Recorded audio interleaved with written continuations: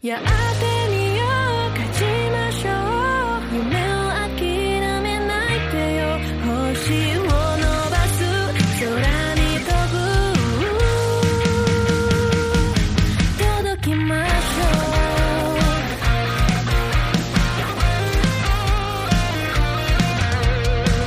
少なかった僕の犠牲と汗がここぎ出させて人々を疑って侮辱してけど無視して不安の感情障害と痛み僕が動かせないけど夢と野心届くため振動で動かして風が強く吹いてる暖かさを与えている輝く星届くまで全力で飛ぶこの希望に満ちた夢に戦うのやめませんこの導く光を元気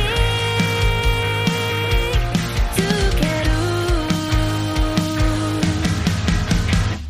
Welcome to the Af Geeks podcast where athletes and geeks collide. I'm your host, Bakari Spells. Today we're going to cover the Ryan Garcia versus, I'm sorry, I'm a week behind. Today we're going to cover the Joey Gonzalez, Isaac Daba post-fight. We're also going to cover the co-feature, Gabriel Flores versus Giovanni Cabrera in the 135 division. After that, we'll dive into the training relationship between fathers and sons.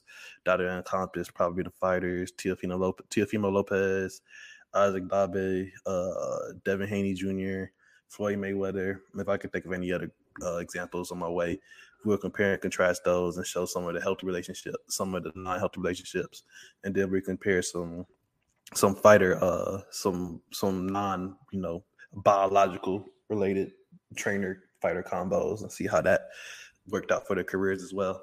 So let's get into it, man. In the co-feature, we had Gabriel Flores versus Giovanni Cabrera.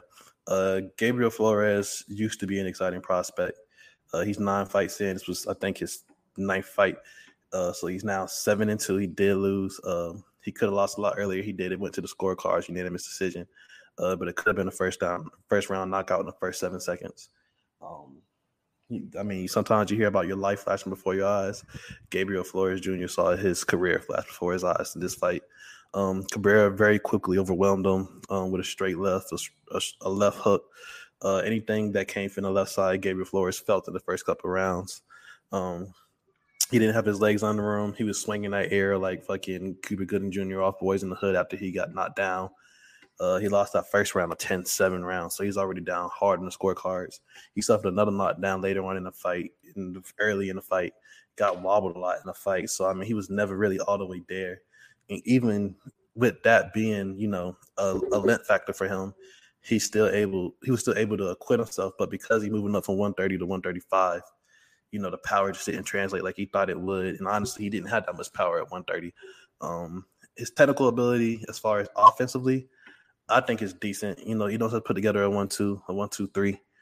He made decent connection with Cabrera. It just didn't hurt him. Some of it got his gloves, but some those glove shots, they bounce into your face. They do something. But with Gabriel Flores, it just didn't seem to phase Cabrera. The only time Cabrera moved backwards when he decided he was tired, or he just didn't feel like engaging because he was so far ahead on the scorecard. So he was up 2 rounds off rip coming up the first round. So he could pick his pockets where he wanted to have action, and because he's so far ahead, it kind of influences the judges. They recognize what's going on, and so they can take things into context. And so even though Gabriel Flores was scoring better in the latter half of the 10-round fight, it wasn't enough to succumb the damage that he was taking. And speaking of the damage he was taking, that fight probably should have been stopped around round 6 because there is no way he was going to win. Because he had to knock Cabrera out to win, and there was no way he was going to knock Cabrera out with the power he had left. Maybe if he never suffered a knockdown in the first the beginning of the fight, his game plan would have worked. He put a large emphasis on the body, even after the knockdown. He didn't go head hunt. He stayed composed. I like Gabriel Flores. I just don't like him at 135. But hey, you win some, you lose some. He stayed consistent with the body work.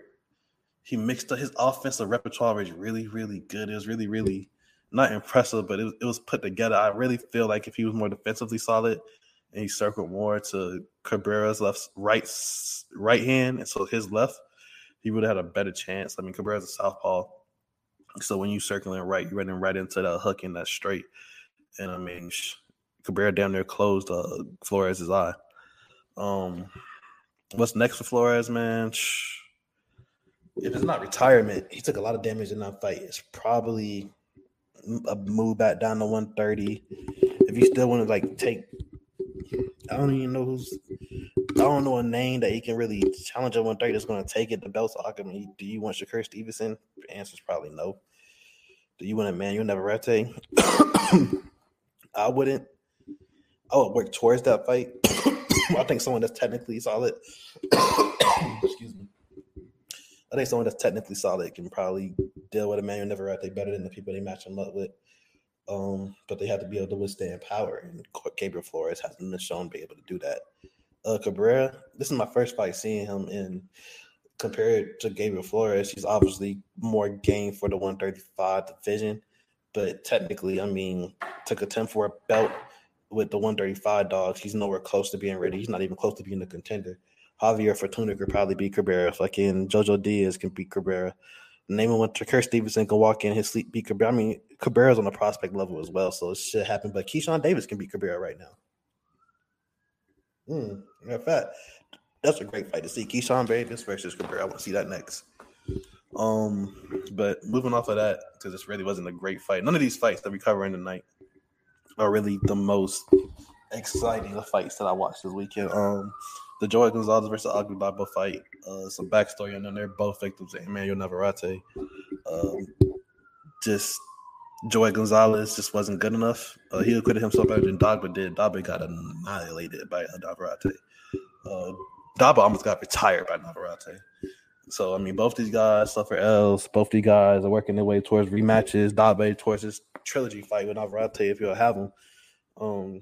So it was a lot of stakes in this fight. Not a belt, but contention for one. Dagba came out really with a really interesting game plan, controlling the distance, jumping in and out of distance, which is a lot because the reach and height of disadvantage he was at. He was like probably 4 inches shorter than Gonzalez. But even so, through the first 3 rounds, I'd say he did a good job of controlling pace. He did a good job of controlling, his action. When he didn't want to fight, he was out of range. When he wanted to do damage, he was hitting and not getting hit. I was very impressed. Up until Gonzalez stunned him, I want to say, in the 3rd round. And it kind of took him off the game plan. He kind of got drawn into more firefights. He stayed in the pocket longer. He still did damage, but he took damage. And what you would notice in that fight is that Gonzalez never showed when he was hurt. If he got hit with some body shots, you saw him tuck his elbows a little bit, but he still marched forward. So it was a really entertaining fight. I would say I probably would have had it a draw. The judges gave it, I think they gave 2 rounds to Dagba. But, I mean, Gonzalez could have easily won that fight because there was a stretch where, he took the Dagba completely out of his rhythm. He controlled the ring, marching forward. He had Dagba on his back foot. He had him cornered. He was hitting him with body shots. But Dagba has a really strong chin. His body's really strong. He's really like a muscle hamster. So those body shots weren't really doing the visible damage that they were doing with Gonzalez as far as making him tuck his elbows and shit. So what's next with Gonzalez? He has to stay at 130. He's not big enough to go to 135 right now. He could still probably stumble into it. It was a good fight, man. I don't think there was really a true loser, but I'll probably end up happening as a rematch between him and Isaac Dagba because I think Navarrete and Shakur Stevenson are probably going to meet soon for unification. And the same thing with this is Cordina. So I think those belts are going to be tied up and Cordina might end up meeting Dagba, but that remains to be seen. It's 130, man. Outside of Shakur, it's really not much to talk about. I mean, Emmanuel Navarrete is a guy, but when you compare him to Shakur, unless Shakur vacates, Emmanuel going to have to come out that belt to vacate his damn self. So I mean, that's really what it is. On the news and notes for the weekend, man. I don't know if you guys were scrolling Twitter, but Ryan Garcia is still riding that post-fight high. He's still calling out Tank Davis every chance he get, every interview he's in, every tweet he sends out is formulated around Tank's name. So it's all this, take a moment of silence for the appearance of Ryan Garcia at 140 because the only way he's going to fight Tank Davis at 135, and that came straight from Floyd's mouth. So let's bow heads and just give him 5 seconds. All right. Anyway, so Floyd responded to Tank saying, Floyd responded to Ryan Garcia saying, line Tank up. He can see me whenever, wherever, blah, blah, blah. And Floyd said, cool, man, but you forget Tank the A side. Tank is proven. Tank put butts in seats just like you put butts in seats. So, I mean, if we're talking about leverage, Tank has a belt. What you got? You know what I mean? A win over a 130-pounder that's washed. A knockdown win against Luke Campbell. I mean, come on, bro. Let's not compare resumes right now. But if you want Tank come down to 135, and Ryan Garcia says sure. And so for me, that just let me know it's the same shit it always is. Ryan Garcia just talking because if your camp wants you to fight at 140. Your camp told you why you want to fight at 140 because you fight Tank at 135. Tank's power at 135 is proven. This nigga, every fight he has ended in a knockout of 7-1. You know what I mean? So at 140, it was a lot tougher to get that knockout against an inferior fighter. So I think Garcia sees that to see what his power do at 140. Excuse me. I said, fuck it. You know what I mean? Let's make it happen up here. But I think he gets excitable. He's young. And, Tank didn't have to do much. He let Floyd do the talking. And, Floyd's a master technician in and out the ring. And he's a master of manipulating his opponents in and out the ring. And, I mean, this isn't really as much about Ryan Garcia and Tank Davis as it's really about, two promotion companies going at it. And Oscar De La Hoya's Golden Boy and Floyd Mayweather's Mayweather Promotions, who Tank Davis is still, I think, loosely represented by, even though, they should be parting ways soon. I thought his last fight was his last fight with him, but we'll see. Maybe the relationship remains close enough for Floyd to, act as a mouthpiece for him. But like I said, Floyd said he ain't coming back down 135. And, I mean, Oscar De La Hoya really, really, really wants this fight because Floyd pretty much began the decline of Oscar. And so I think he fused this. I mean, the storylines are almost not really similar, but look at the heritage. Garcia, obviously Hispanic, Tank, impoverished neighborhood of Baltimore, allegedly, you know what I mean? So I wasn't there. But, so it's a loose parallel, but in boxing, that's all you really need to draw a storyline. Let Mark Kriegel have his way with it. I don't know, man. Does this fight happen by the end of the year? November, December? Tank and Ryan fought, I think, 2-3 weeks within each other, so they shouldn't need too much of they're young. They shouldn't need too much downtime. I don't really think those were difficult fights for either one of them. They both ended early. So, could have happened. It remains to be seen. Ryan Garcia, it's not even time for a fight preview, but I'm itching to do it. I'm just waiting for the announcement. But I think y'all can tell in my tone who I think going to win. Moving on from those news and notes, Tyson Fury claims that he'll fight motherfucking Anthony Joshua for free. Yeah, he still remains retired when it seems like, Alexander Usyk may want to fight. So, that's more bullshit on the horizon. Deontay Wilder still out an opponent. Teofimo Lopez claimed that he's glad he's lost because he needed to be humble, et cetera, et cetera. So be prepared for him to knock out Pedro Campa and then start proclaiming himself as the best. And this is greatness. This is legend he's chosen, et cetera, et cetera. And, I enjoyed the quiet Teofimo Lopez. I really hope he wasn't going to do any media appearances until after this fight. But, he told Devin he eat with his motherfucking hands. So I want to see him do that shit, at 140. And then, eventually those two meet up because that's going to be a good fucking fight, man. Teofimo Lopez is so talented. It's all behind the ears for him where he's deficient. There's nothing he can do. He has excellent reflexes, excellent power.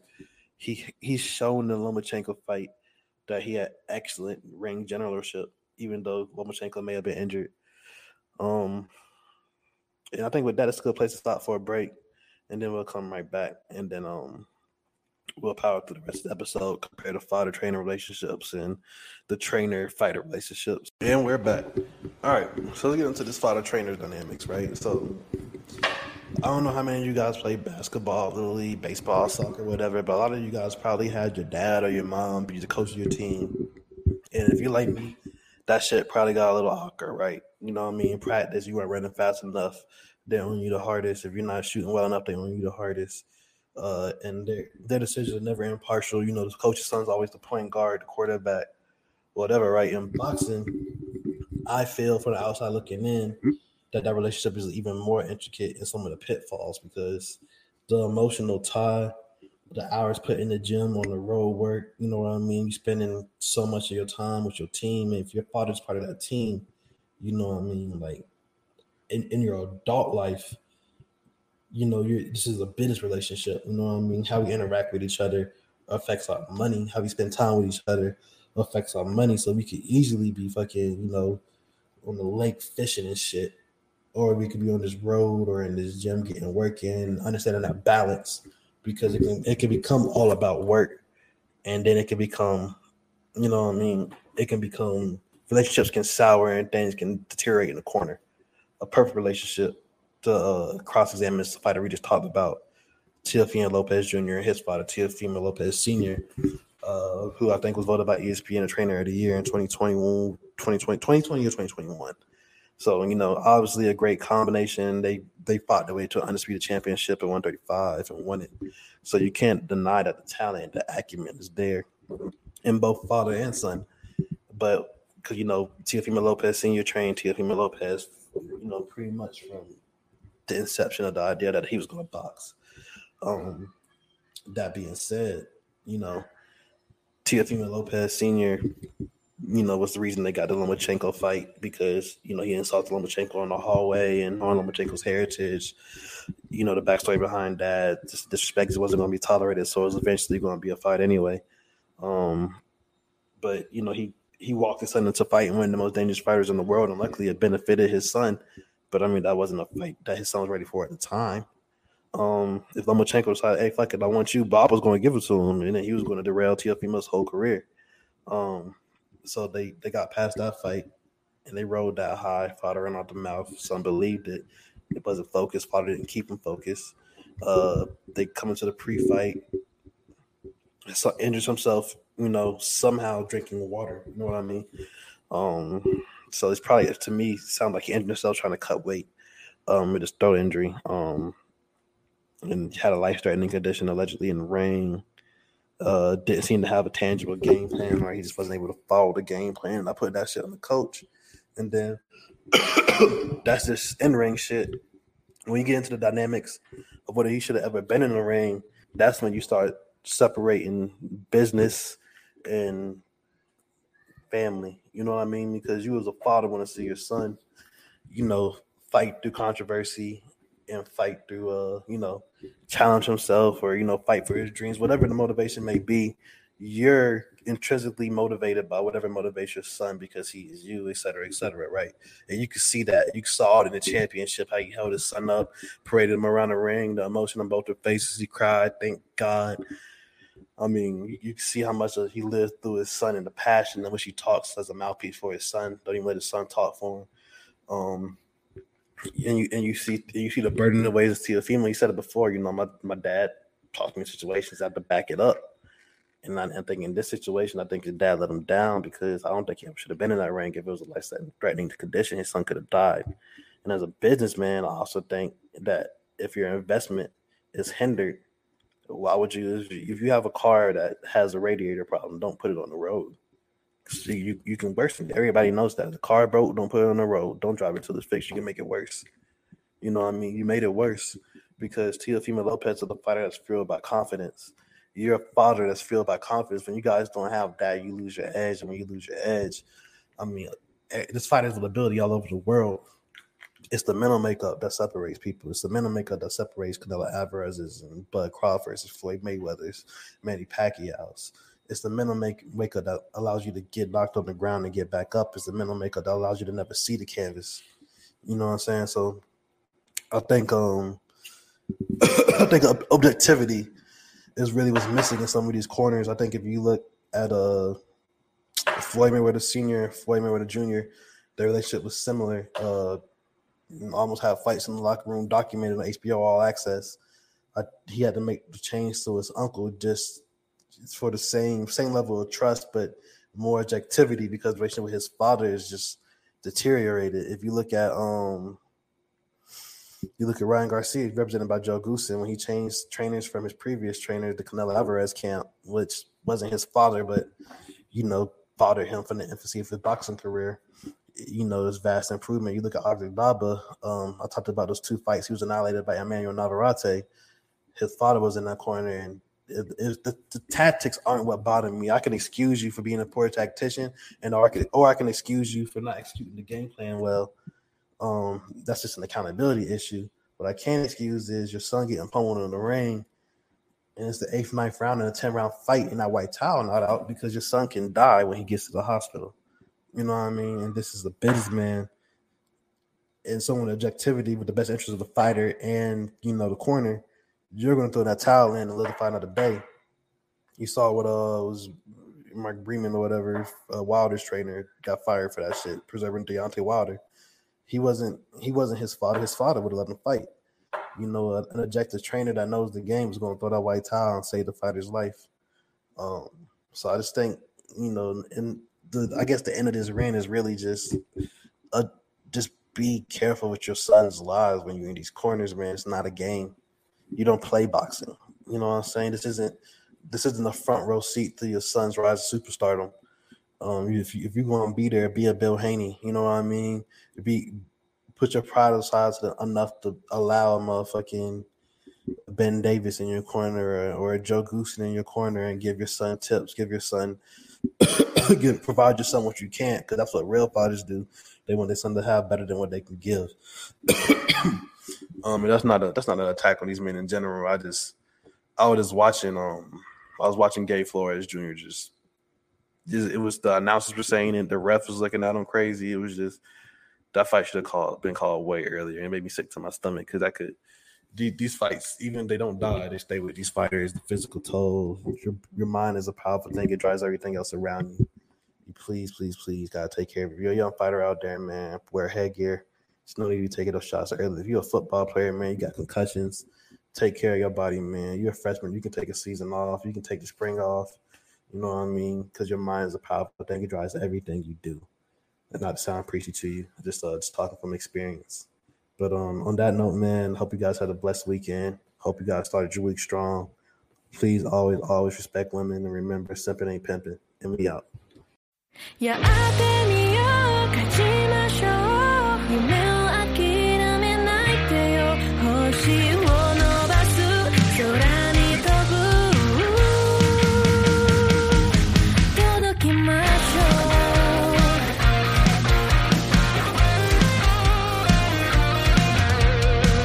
繋がった僕の犠牲と汗がここぎ出させて